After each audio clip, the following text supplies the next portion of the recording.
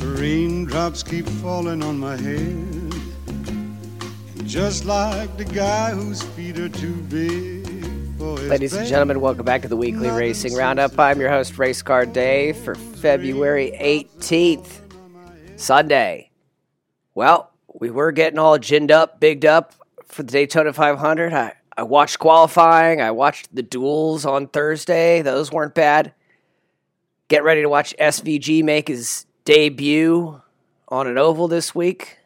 To be fair, he managed to only get 4 laps in his first ever oval race, but Sunday came along and it is raining, and it's been raining since Saturday. It looks like it's going to be raining halfway through Monday. So by the time you listen to this, you may know more about the Daytona 500 results than I do now. Anyway, that wasn't the only thing on tap for this week. We also had WRC in Sweden, watching the boys skate around between the high snowbanks. And we have sports car racing in Australia, the 12 Hours of Bathurst. A very interesting event with some interesting storylines going on. So let's go ahead and dive right in.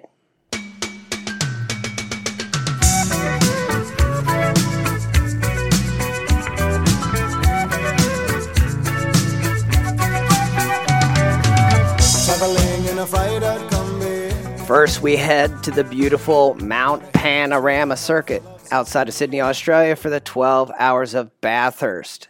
Now, this track's probably more famous for the 1,000 kilometers of Bathurst and the Bathurst 500, the 2 rounds of the V8 Supercar Championship that run there. The sports car race is something that wasn't on my radar before, but last year when Valentino Rossi became a factory BMW driver and headed down there, I made a point of watching it, and I found it to be quite interesting.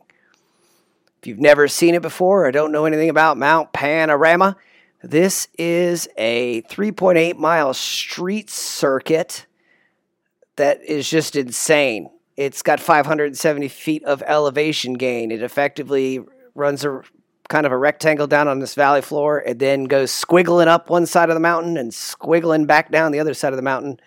Almost looks like a tarmac rally stage, but with concrete walls on both sides of the track. So an amazing, challenging test for the drivers of the field.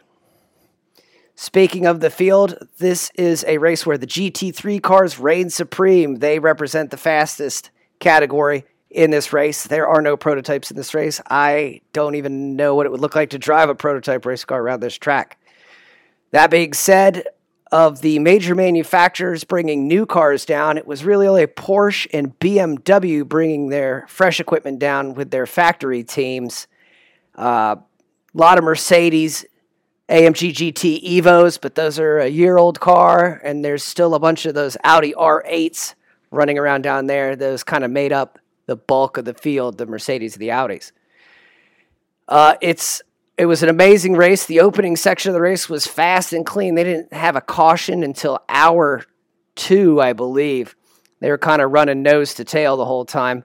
There was a couple little cautions in there, and then everything was cruising right along until hour 5 when one of the factory BMWs decided to do a Tony Hawk rail slide up the outside retaining wall heading up the hill as it tripped over a GT4 car. This set off a weird series of cautions in which the Manti Porsche, which was the factory Porsche, managed to screw up or fall afoul of a particular pit stop rule at this race. They exceeded the minimum time for a pit stop. Minimum times for pit stops pop up in certain kinds of sports car racing. It just makes it fair. Since not all the teams are fully professional, it takes the competition out of the pit stops and makes sure everything's done safe and completely.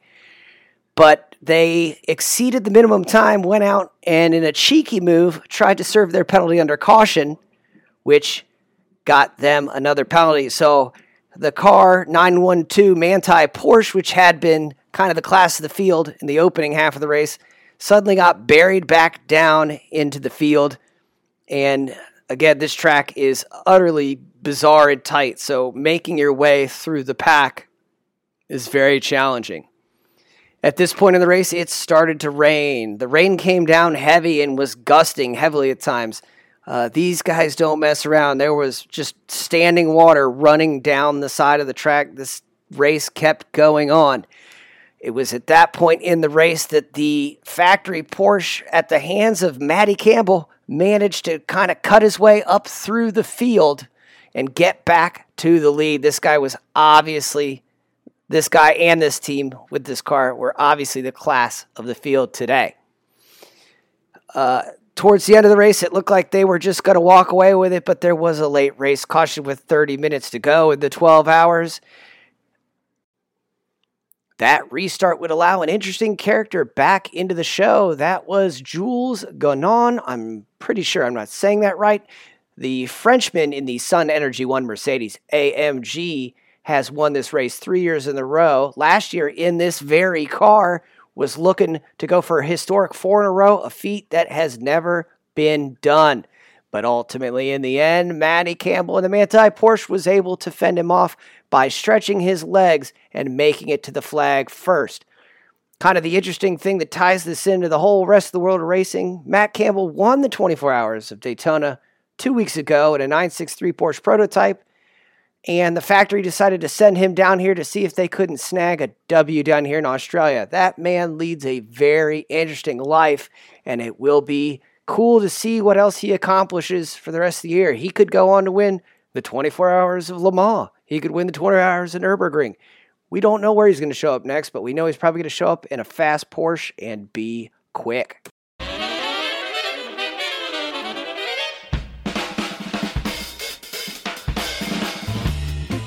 All right, and on to WRC Sweden, where Esa-Pekka Lappi, say that 5 times fast, won the Rally Sweden. This man has not won a WRC event since 2017 when he won his first attempt at Rally Finland. So it's been a long time coming. He had to overcome all the regular drivers and, of course, Kalle Rovanperä coming back in the first run in his part-time schedule this year in his factory Toyota. On Thursday, the Toyotas all looked very quick, but by Saturday afternoon, both of the lead runners for Toyota had managed to knock themselves out, and Elfyn Evans in the third Toyota just never looked particularly comfortable on the snow, leaving Esa-Pekka Lappi a comfortable margin into the end. He was able to do a managed drive for the back half of Saturday and for Sunday morning stage. Ultimately, he finished about 30 seconds ahead of Toyota's Elfyn Evans and followed home by M Sport Ford's Adrian Fourmeau in third. That, by the way, being Fourmeau's first ever podium in a Rally 1 car. That makes it 2 for 2 for the Crooked H gang as Thierry Neuville won Rally Monte Carlo. I don't think I saw that coming into this season. That Toyota WRC car, that Yaris, is very strong. And even with Rovanperä, it really kind of looked like it was going to be Elfyn Evans' year. But that hasn't turned out to be the case so far. Neuville leads the championship heading into round 3 at Kenya on March 28th for Safari Rally Kenya. Hi, this is Dave Adams, a.k.a. Race Car Dave, host of the Weekly Racing Roundup. Asking you if you enjoy what you're hearing, please go ahead, give us a like, subscribe, share, do all the things. In order to grow the show, we need to spread the word, so please go ahead and tell anybody you know that's into racing. Give us a listen at the Weekly Racing Roundup. Okay, and now for what we know about Daytona so far. Ford showed up on Wednesday with some fast hot rods. Joey Logano and Michael McDowell locked out the front row, breaking up what had been the better part of a decade of Hendrick Motorsports' dominance for pole position. The other notable things on Wednesday is that Jimmy Johnson, 7-time NASCAR champion, was unable to qualify on speed and was going to have to race his way into the show on Thursday. Also, quick to note that the fastest Toyota in qualifying, the Camry with the new nose on it, was 23rd fastest. That was Eric Jones. Okay, going into Thursday, the duels. The way Damptona works is the front row gets locked out on Wednesday, and then everybody races on Thursday, and whatever your finishing position is, they take the field, cut it in half. Half the field runs one duel, the other half runs the other duel, and whatever your finishing position is in that race is what position you'll start on either the inside or the outside line. Notable in the first duel was that Jimmy Johnson did manage to get himself into the show by racing his way up and having a decent finishing order, overcoming any deficit and any of the other cars that had to qualify on time and weren't locked into the show. Tyler Reddick for 2311 won the opening duel, showing that even though the Toyota wasn't fast by itself, it was a pretty good race car. So that will bode well for them for the 500. In the second duel, we had the first of this week's big ones, where somebody got into the back of current series champion Ryan Blaney, and he got his bell rung pretty hard. It was William Byron that ran into him, but if you look, any accident in Daytona is a bit of a chain reaction. Anyway, as you can imagine, Blaney was not very happy, but was able to walk away from the accident and will be racing on what is now Monday. The winner ultimately was Christopher Bell, and yet another one of these Toyotas that was not fast on Wednesday, but appeared to race pretty well. So it will be interesting to see. It really does look like the Toyota drivers might have the cars to beat for the 500 when it comes around on Monday.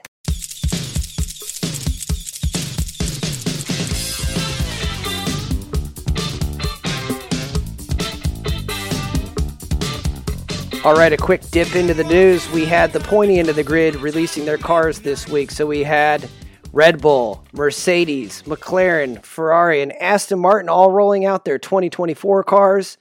Lots of evolution.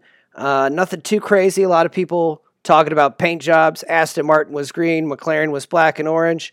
The Mercedes is going for a predominantly black car this year with a bit of a silver nose on it.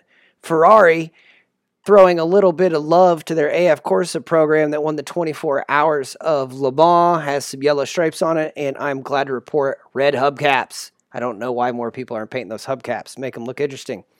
The big note for me at Ferrari is they finally got rid of the wonky black and red driving suits, and we're back to all red overalls. Huzzah! Design notes. Probably the most interesting thing to me is that the new Red Bull kind of looks like the old Mercedes, just a little bit. I think it might be the ultimate engineering troll if Red Bull, before the first race of the year, comes out with a zero pod car that looks a whole heck of a lot like the crappy Mercedes zero pod car, but makes it work. That will be interesting. Let's see how it plays out as the season progresses. In IndyCar news, David Malukas pulled a Lance Stroll and injured his hand. This is too bad because this driver is going to be racing for Arrow McLaren this year. This is kind of his big opportunity, but he will probably miss the first 2 weeks of the season due to the hand injury. Another IndyCar note is that they have moved the IndyCar finale, which was going to be at the street course in Nashville, to the Nashville Speedway outside of town. If you're a conspiracy-minded individual, you might think that perhaps Roger Penske wants to give his driver, Joseph Newgarden, a fighting chance for the championship at the end of the year. And him and Penske in general are just dominant on these short oval-style tracks. A more realistic take on this might be the track they've been using is kind of arranged around the Tennessee Titans Stadium. There's a lot of construction work in that area, and to be fair, the layout is a little bit choked and wonky at one end. So that will change the nature of the end of the IndyCar season this year, and it's also bringing their mix of street, road, and oval courses more in line to where they were in the late 90s at the height of the kart period. So it will be interesting to see. All right, that's going to do it for me this week on the Weekly Racing Report. Next week, we will have the results for the Daytona 500, which will be running on Monday, as well as the Xfinity race. We'll see if Shane Van Gisbergen, in his second attempt to start an oval race, has a little bit better run. Also, NASCAR is going to be at Atlanta, and I genuinely think this is a race worth watching, even if you're not a NASCAR fan. Last year, whatever the heck they did to the Atlanta Motor Speedway, it is racing incredibly well right now. We will also be starting to see what's going to happen in the Formula One season because there will be testing in Bahrain starting February 23rd. We finally get to see the cars on track. We probably won't really get a good understanding of their relative pace, but at least we'll be able to see who screwed their car together well and made it so it does not fall apart. Reliability is really the only thing I look for in the tests leading up to the opening round. Okay, like I said, that's going to do it for me. My name is Race Car Dave, and until next week, keep the rubber side down.